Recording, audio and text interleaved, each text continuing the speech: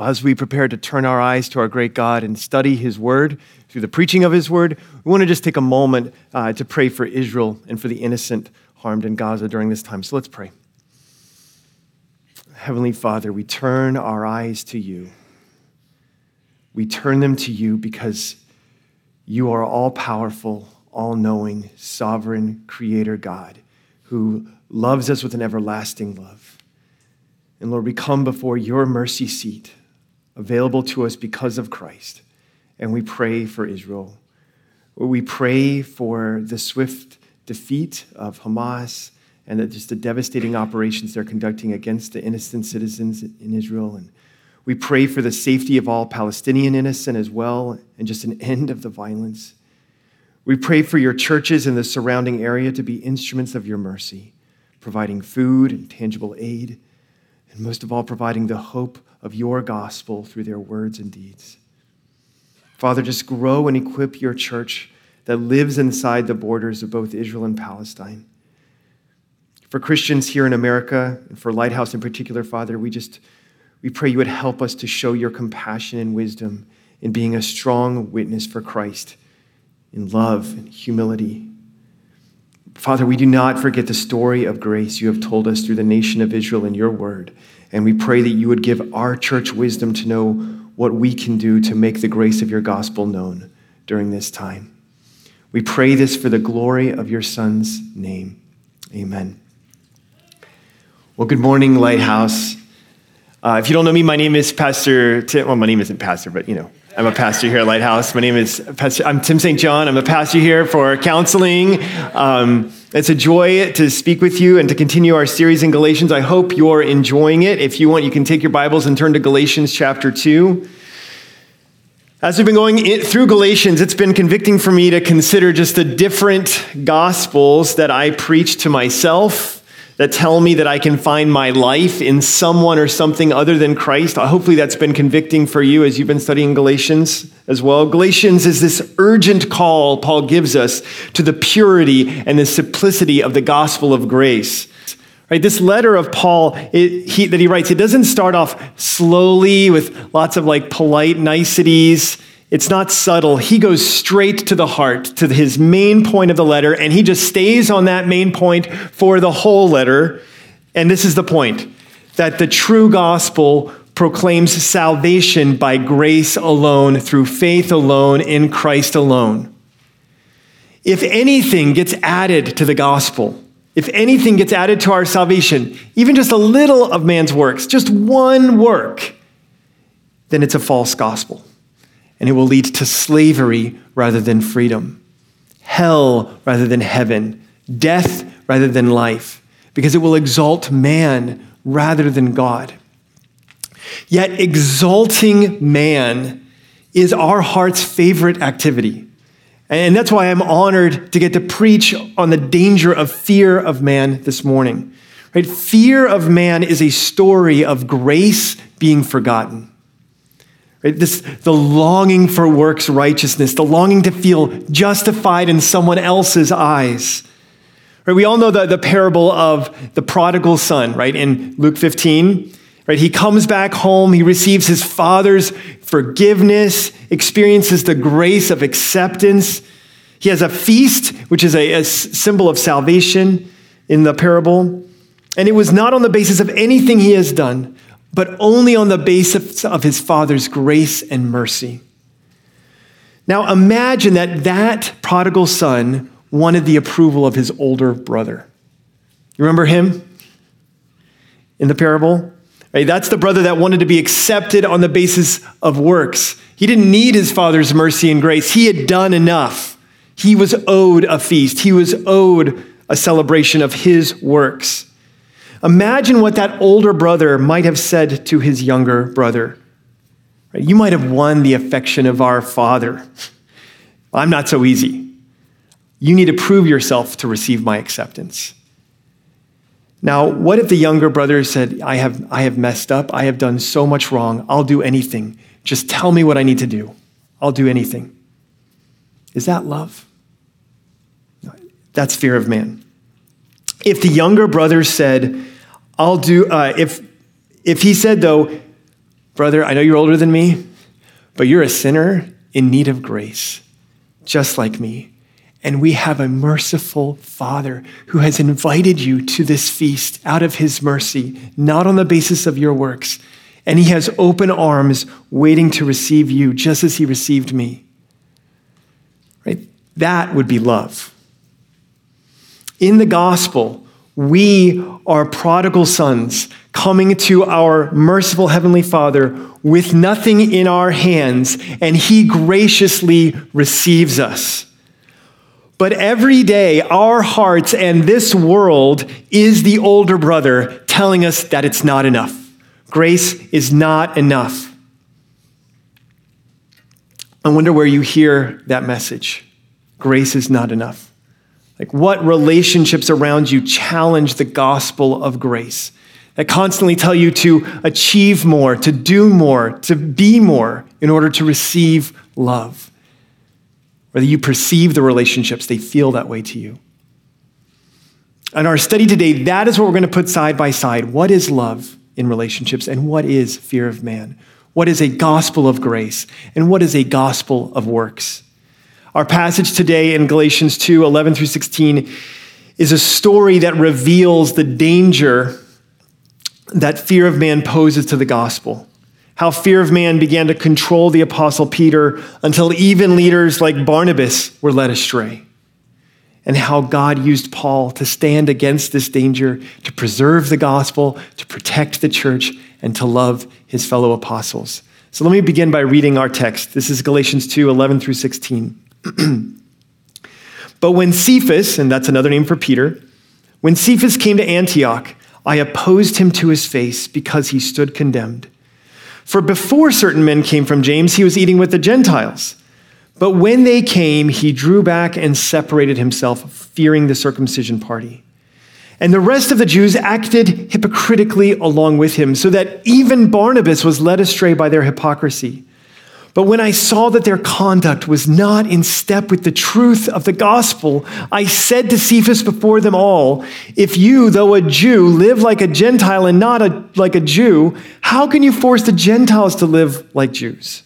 We ourselves are Jews by birth and not Gentile sinners. Yet we know that a person is not justified by works of the law, but through faith in Jesus Christ. So we also have believed in Christ Jesus in order to be justified by faith in Christ and not by works of the law, because by works of the law, no one will be justified.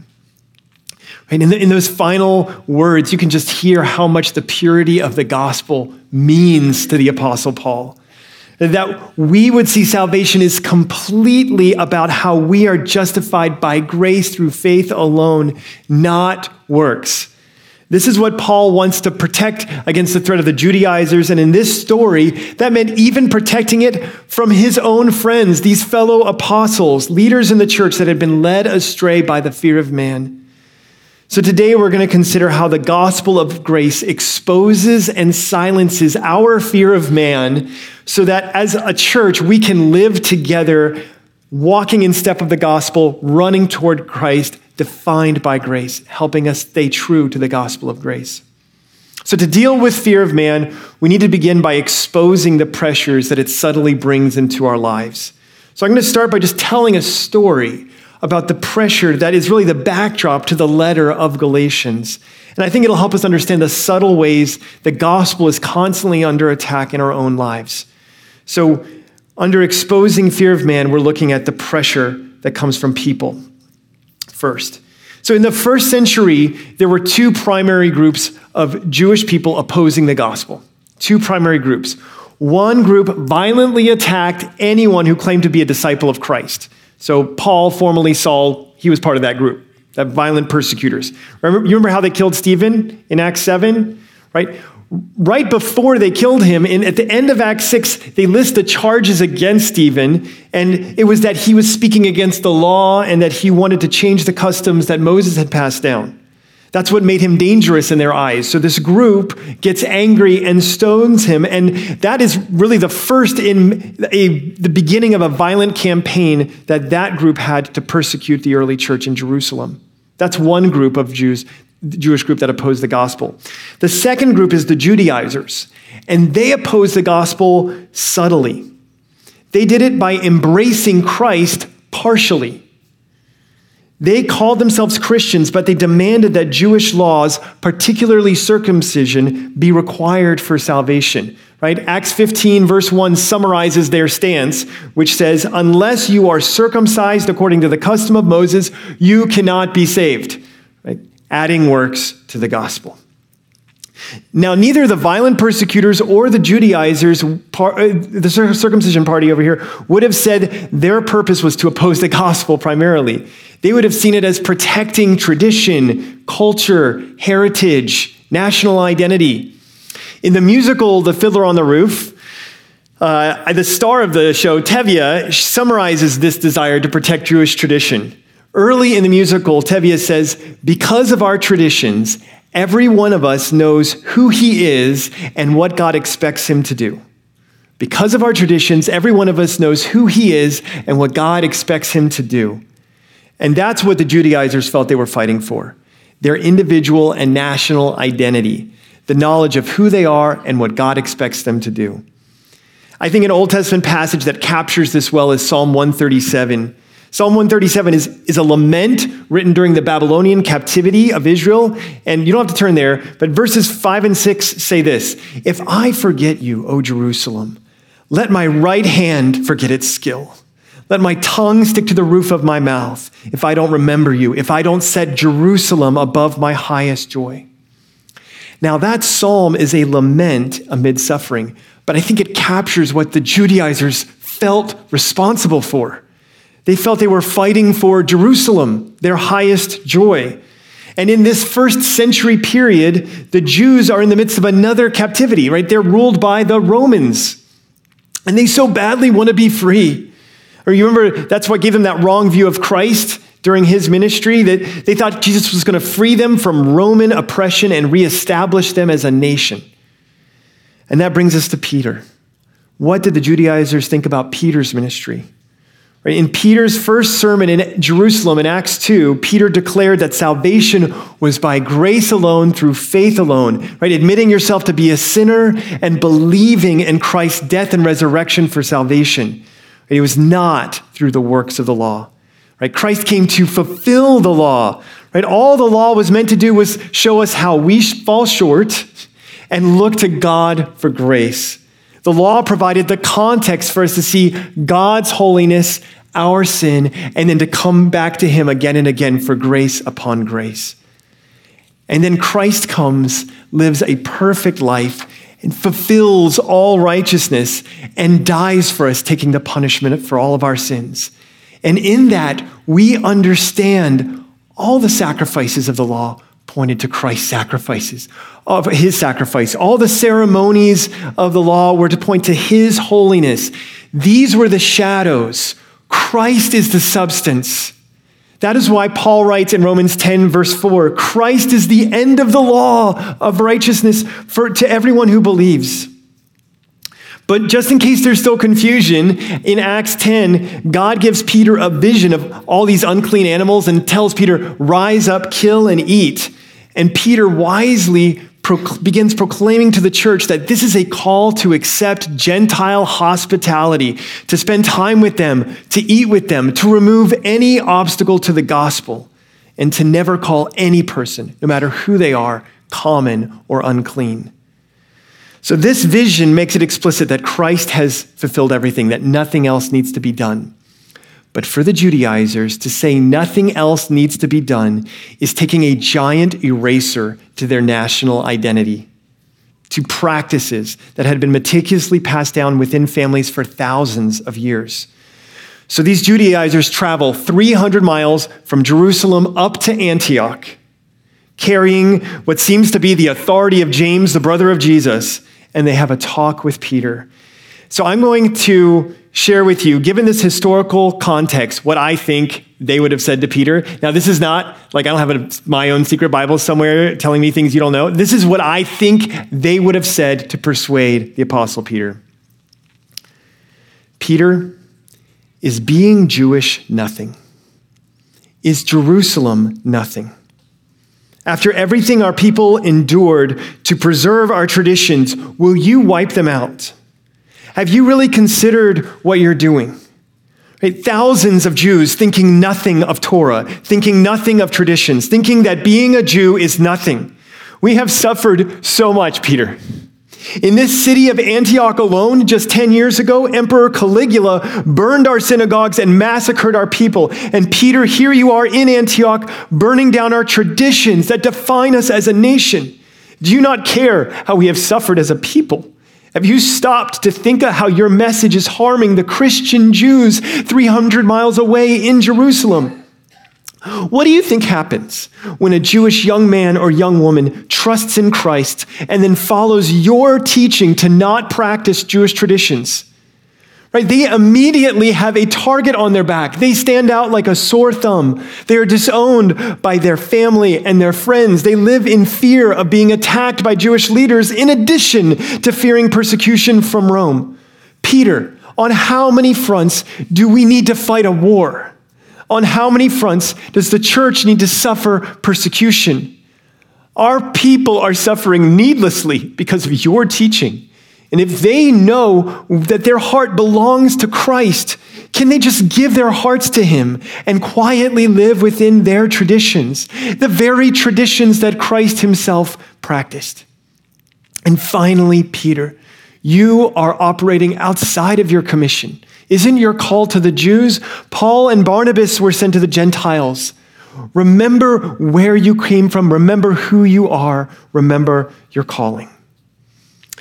Now, I'm just imagining that that's how they would have reasoned with him. But I'm sure the pressure was much, much greater than what I'm describing. And I'm sure if I was in his shoes, I would have bent under the pressure. I would have thought, what am I doing? Have I forgotten where I came from? Am I so hastily ending so much that has been preserved? I need to slow down. I need to really consider this. What would you have done in Peter's shoes? How would you have answered that type of challenge? Would you have had the boldness to say to them, brothers, the law with its sacrifices and ceremonies was a shadow. Christ is the substance. And we must not add to him. The moment we add anything, it is no longer a salvation by grace. So I think many times in this life, we feel like we only have two options. Do I want to be a doormat or a jerk? Right? Do I want to stand up or sit down? Do I want to live to please people or please myself? Those can feel like our two options, our two only options. But this is a false dichotomy because it leaves out God. God is in the room, in every room, even in this room and in the room after this and in the room after that. God is in the room with you. And when I live before his eyes, which are filled with grace, then I'm able to ask the most important question around any decision. How can I magnify the grace of God? But you only get to ask that question when God is the most important person in the room.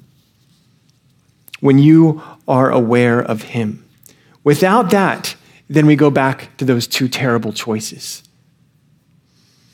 We all have a story of subtle pressure pulling us away from the purity of the gospel of grace because God was not the most important in the person in the room. So we centered on ourselves or on someone else. Right? Think about all the different rooms you walk through during the week. This past week, all the different rooms, office rooms, classrooms, bedrooms, living rooms. When God is no longer the most important person in the room, what happens? Life can feel so complicated, right? So many things you need to do, so many things to check off. We can feel the weight and stress of it all so much, right? There's this crushing weight of needing to be enough, either for ourselves or for other people. But there is a great evil purpose in that pressure you feel. It is not mainly to crush you. It is mainly on you to crush the gospel of grace, the gospel witness that lives in you because of Christ. Who do you need to be enough for? Right? Your life is a story of grace, not works. We just sang that, right? Our life is a story of grace upon grace upon grace until we are finally with our Lord by grace. But we can go from room to room thinking our life is a story of works, of being enough for someone else or for ourselves. So what is a greater concern for you? Displaying God's grace or displaying what you can achieve, your work? Since being at Lighthouse, I've had the joy of performing several weddings, actually a good number of weddings. And one of the greatest moments I've witnessed in these ceremonies is when spouses look into each other's eyes and vow to never live for their spouse's approval. They'll say things like this: I promise never to look to you for joy. I'll never look to you for hope, for peace, because all of that has been given to me in Christ.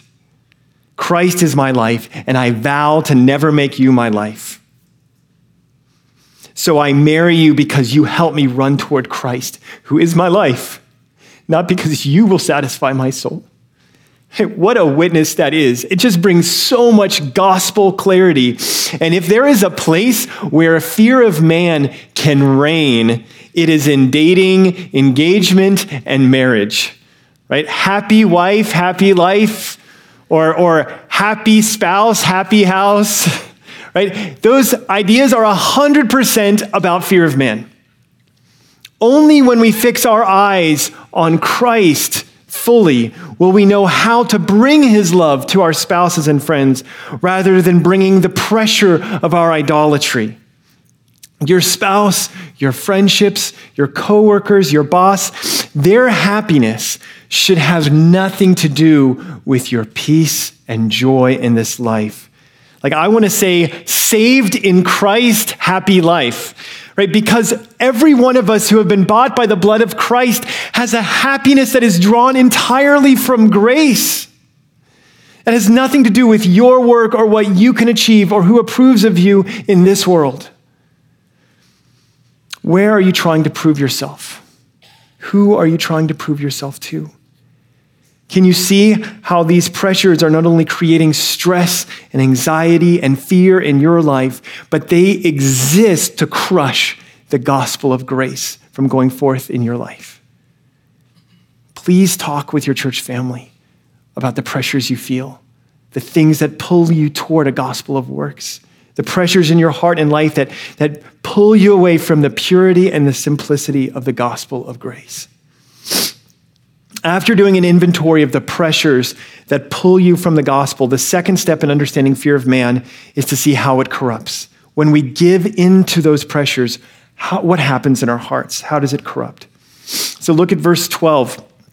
Verse 12 says that Peter was fearing the circumcision party. So I just want to take a moment and explain what that means, what was happening in Peter's heart. The language of fear is the language of worship. When I say I fear God, it means I'm worshiping God. If I fear man, I'm worshiping man. When I say I fear someone, it means I'm living before the gaze of someone whose opinion of me, whose view of me determines how I see myself and how I live. Fear of man is specifically about how our worshiping hearts have replaced God with people.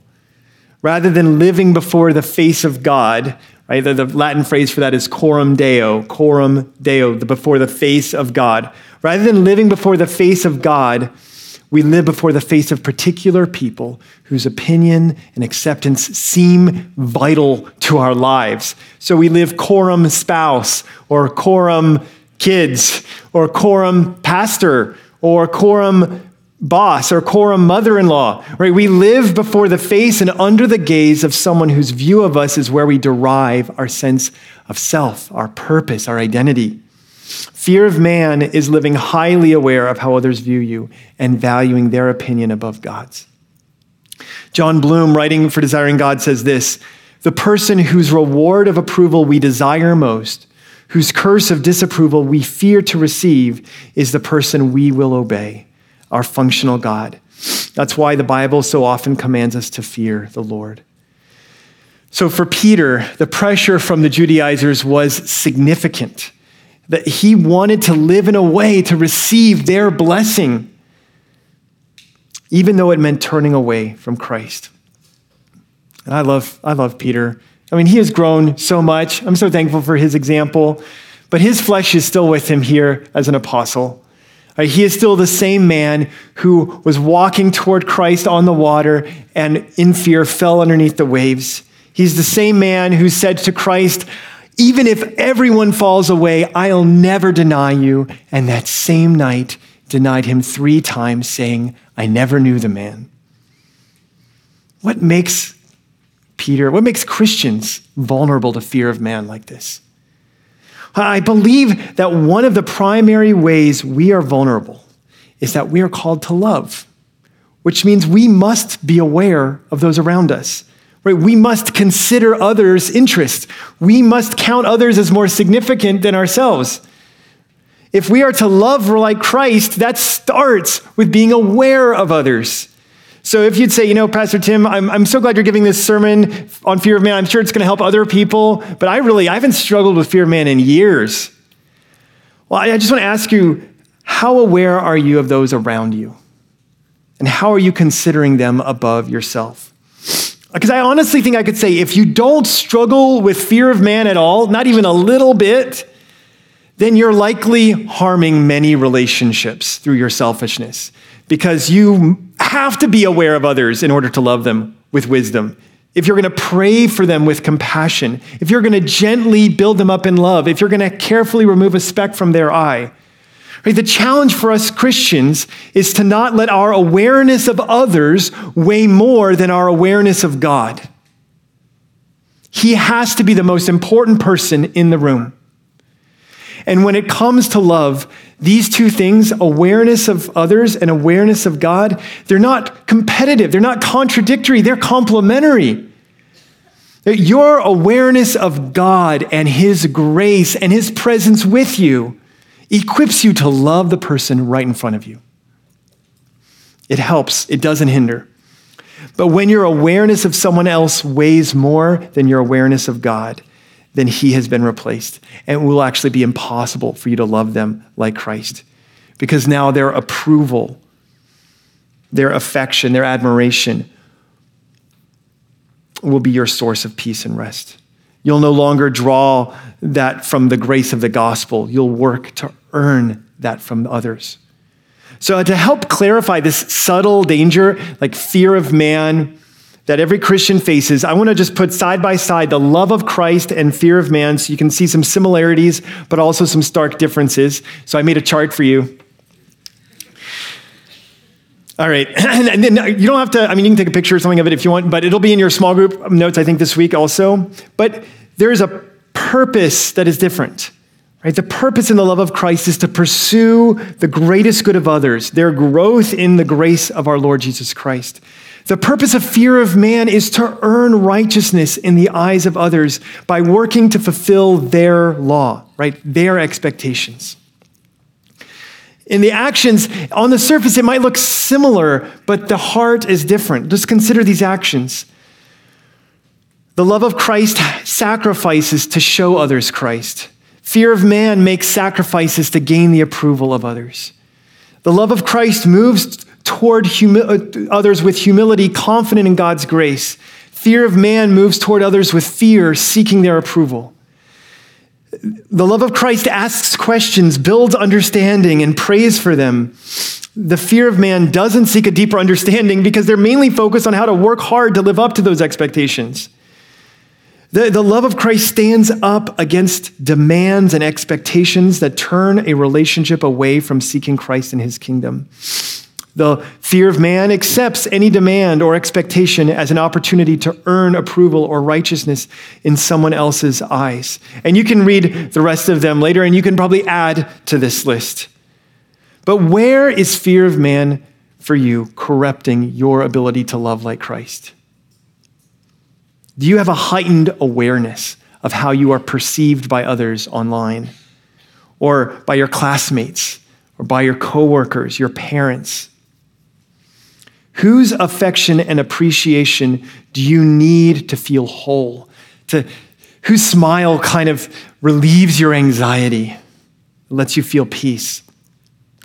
Fear of man is a kingdom of works righteousness, not grace. It is a kingdom of anxiety, not peace, right? It is slavery, not freedom. And Paul understands this because that was his kingdom. He grew up in this kingdom, and he had achieved the righteousness of other people's approval through his hard work. He had done it all in man's eyes. He had risen to the highest ranks in Jewish society. And as we've seen in previous sermons, he counts it all as rubbish, as garbage in Philippians 3. All that achievement, pleasing all those people, was garbage. Why? Bringing honor to those who invested so much in him was garbage. Right? It's because his life was about drawing peace from people and not from the gospel. And that's why it was garbage. Right? Perhaps you think the gospel of grace is just the ABCs of the Christian life. Right? It's beginner level Christianity. And maturing in faith is primarily a story of what you can achieve in your morality or your knowledge, theology, and you have a law that you set for yourself that must be met. And maybe you look down on others who aren't meeting those standards. But the gospel is not the ABCs of the Christian life. It is the A through Zs of the Christian life. The purity of the gospel of grace is vital to protect because it frames how we see our wealth, our sexuality, our jobs, our identity. Right? The gospel tells us everything about who we are by telling us how God sees us.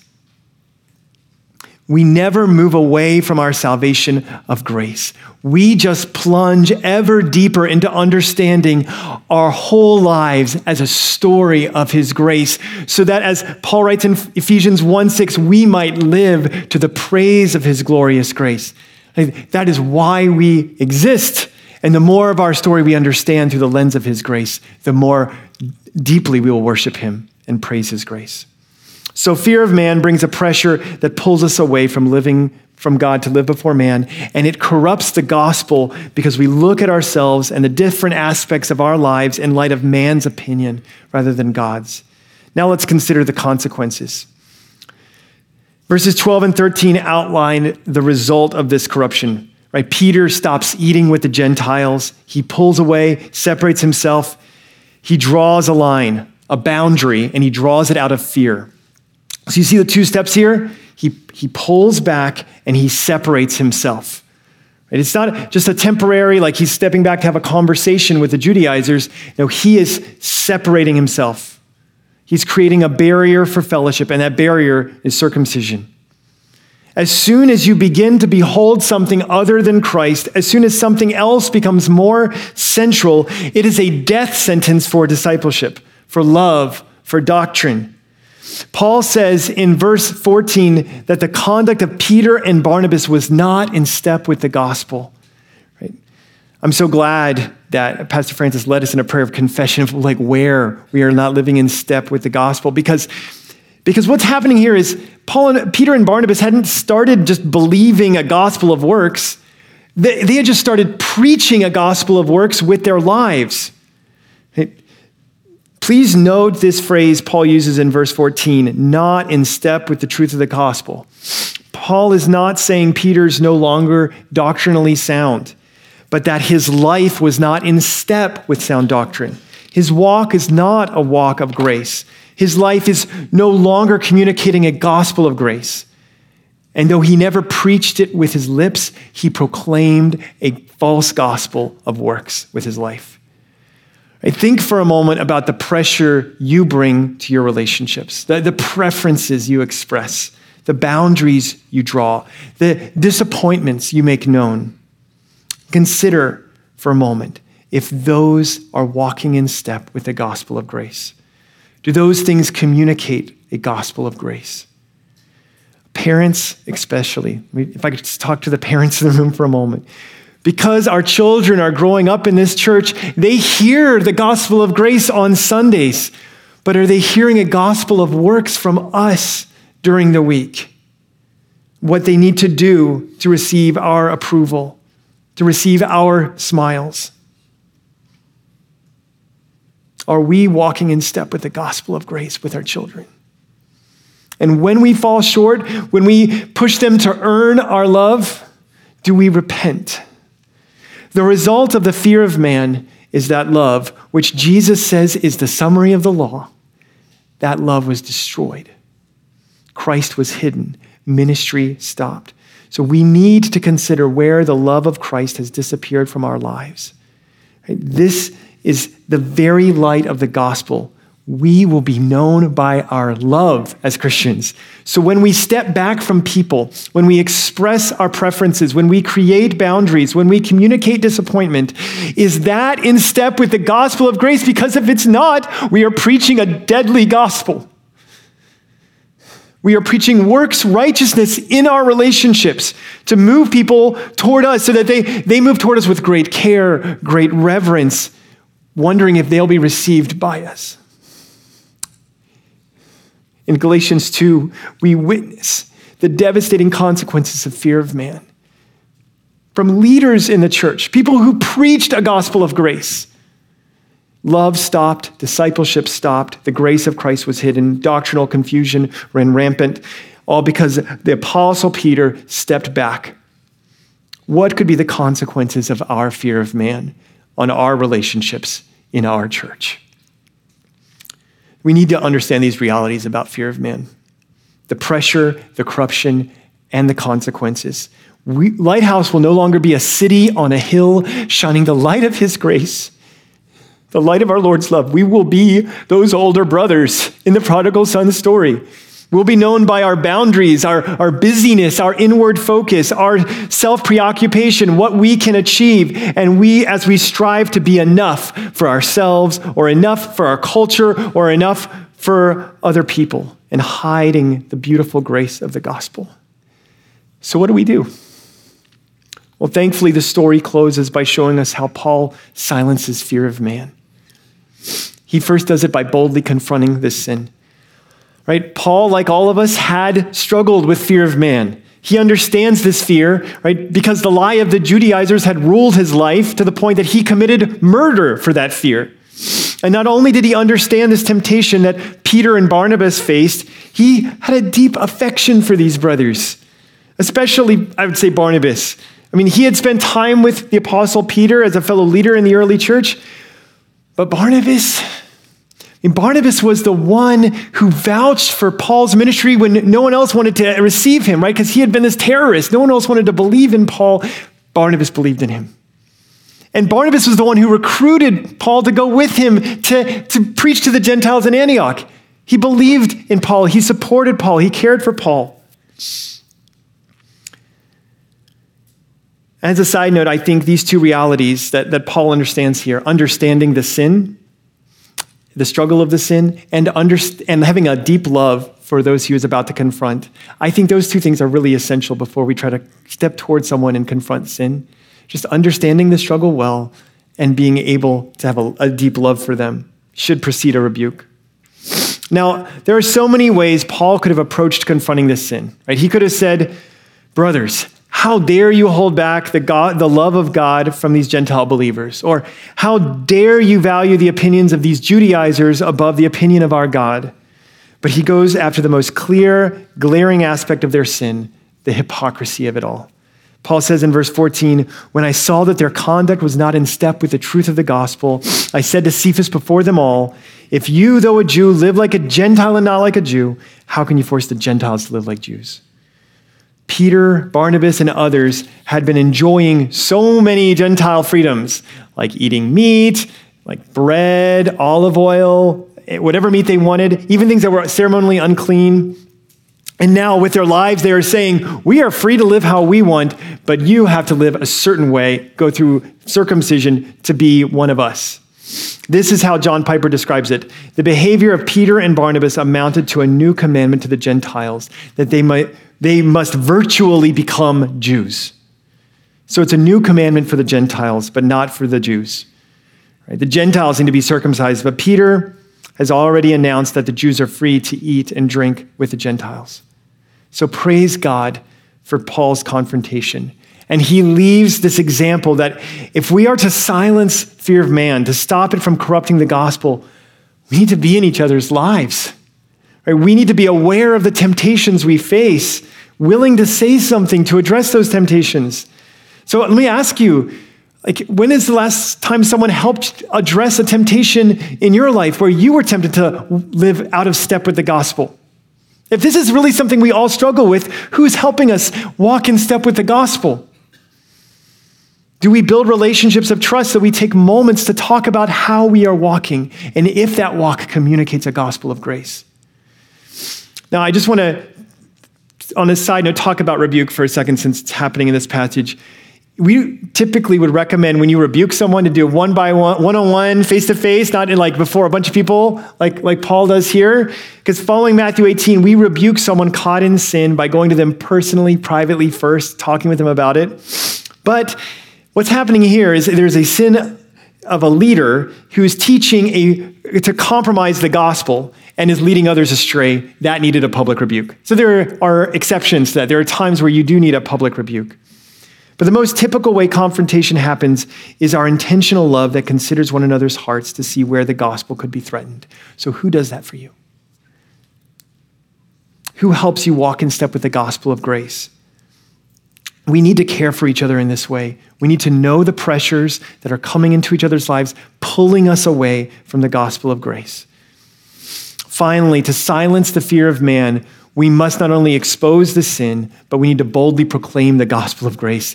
And Paul gives that to us in verse 16. I want to read this one more time. Galatians 2:16. Yeah, we know that a person is not justified by works of the law, but through faith in Jesus Christ. And we also have believed in Christ Jesus in order to be justified by faith in Christ and not works of the law. Because by works of the law, no one will be justified. The word justified is used 3 times here. And you might be wondering, well, he doesn't say grace at all. But he does say not a result of works 3 times in that passage.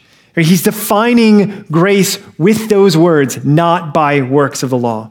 And he's clarifying this specifically because it was a temptation that the Galatians were facing. In the golden chain of salvation given to us in Romans 8:30, justification is the moment when a person places their faith in the finished work of Christ on the cross for the forgiveness of their sin. When we truly believe that Christ did it all, that was everything necessary for our salvation, and we add nothing to it, we are justified. That's justification. Romans 8:30 says, those whom he predestined, he also called, and those whom he called, he also justified. Those whom he justified, he also glorified. Now, all those salvation verbs, predestined, called, justified, glorified, who is the subject of those verbs? God is the subject, right? Salvation is his work, and they're all in the past tense, which means redemption has been fully completed in Christ. My kids are memorizing Ephesians 2, 8, and 9 in the children's ministry right now. And I just love hearing them say the words, for by grace you have been saved through faith, and not of yourselves. It is the gift of God, not of works, so that no one can boast. I just love hearing them say that around our home right now. Justification is the exact opposite of condemnation. Condemnation is about being declared guilty, and justification is being declared righteous. Condemnation, you are in the wrong. Justification, you are in the right. And fear of man is a life of condemnation, working and working to try to not feel condemned anymore, never succeeding. A life of never being enough. But in the gospel, praise God, Christ is enough. His grace is enough. We are justified in him by grace through faith. William Holland was a young man, part of this same holiness club at Oxford University in the 1700s with Charles Wesley, and they called themselves Methodists because of their strict discipline to wake up early and read their Bible and study theology books, just like a lot of our college students here at Lighthouse, right? They would meet all the time to read different theology books out loud together. And one evening, Charles Wesley was reading from the preface of the Galatians commentary by Martin Luther about how man can be saved through faith in Christ alone. And I just want to take a moment in closing now to read part of what Charles Wesley read to William Holland from Martin Luther's Galatian commentary preface. We must be careful to use the law appropriately. If we use the law in order to be accepted by God through obedience, then Christian righteousness becomes mixed up with earned moral righteousness in our minds. If we try to earn our righteousness by doing many good deeds, we actually do nothing. We neither please God through our works righteousness, nor do we honor the purpose for which the law was given. But if we first receive Christian righteousness, then we can use the law, not for our salvation, but for his honor and glory to lovingly show our gratitude. So then have we nothing to do to obtain this righteousness? No, nothing at all. For this righteousness comes by doing nothing, hearing nothing, knowing nothing, but rather in knowing and believing this only, that Christ has gone to the right hand of the Father, not to become our judge, but to become for us our wisdom, our righteousness, our holiness, our salvation. Now God sees no sin in us, for in this heavenly righteousness, sin has no place. So now we may certainly think, although I still sin, I don't despair because Christ lives, who is both my righteousness and my eternal life. In that righteousness, I have no sin, no fear, no guilty conscience, no fear of death. I am indeed a sinner in this life of mine and in my own righteousness, but I have another life, another righteousness above this life, which is in Christ, the Son of God, who knows no sin or death, but is eternal righteousness and eternal life. And after hearing that, this is what William Holland wrote. There came such a power over me as I cannot well describe. My great burden fell off in an instant. My heart was so filled with peace and love, I burst into tears. I almost thought I saw our Savior. My companions, perceiving me so affected, fell on their knees and prayed. When afterwards I went into the street, I could scarcely feel the ground I trod. And a few days later, in May of 1738, Charles Wesley, continuing to meditate on that preface of Martin Luther's commentary of Galatians, he journaled this: I now found myself at peace with God and rejoiced in the hope of loving Christ. I saw that by faith alone I stood. And 2 days later, Charles Wesley wrote the hymn, And Can It Be? And I just want to read one verse of that hymn. He left his Father's throne above, so free, so infinite his grace, emptied himself of all but love, and bled for Adam's helpless race. 'Tis mercy all, immense and free, for, oh my God, it found out me. Amazing love, how can it be that thou, my God, shouldst die for me? May we never look away from the love of Christ to earn man's approval. May we never look away from grace to live by works. And may we live with an awareness of our great God so that we would be a church that walked together in step with the gospel of grace as we run toward our great Lord and Savior, Jesus Christ. Let me pray for us. Heavenly Father, we are so thankful for the gospel of grace, our justification by grace through faith alone in Christ that shatters all the pressure of works righteousness, of needing to be enough before anyone else's eyes. Who can bring a charge against God's elect? It is God who justifies. Who is to condemn?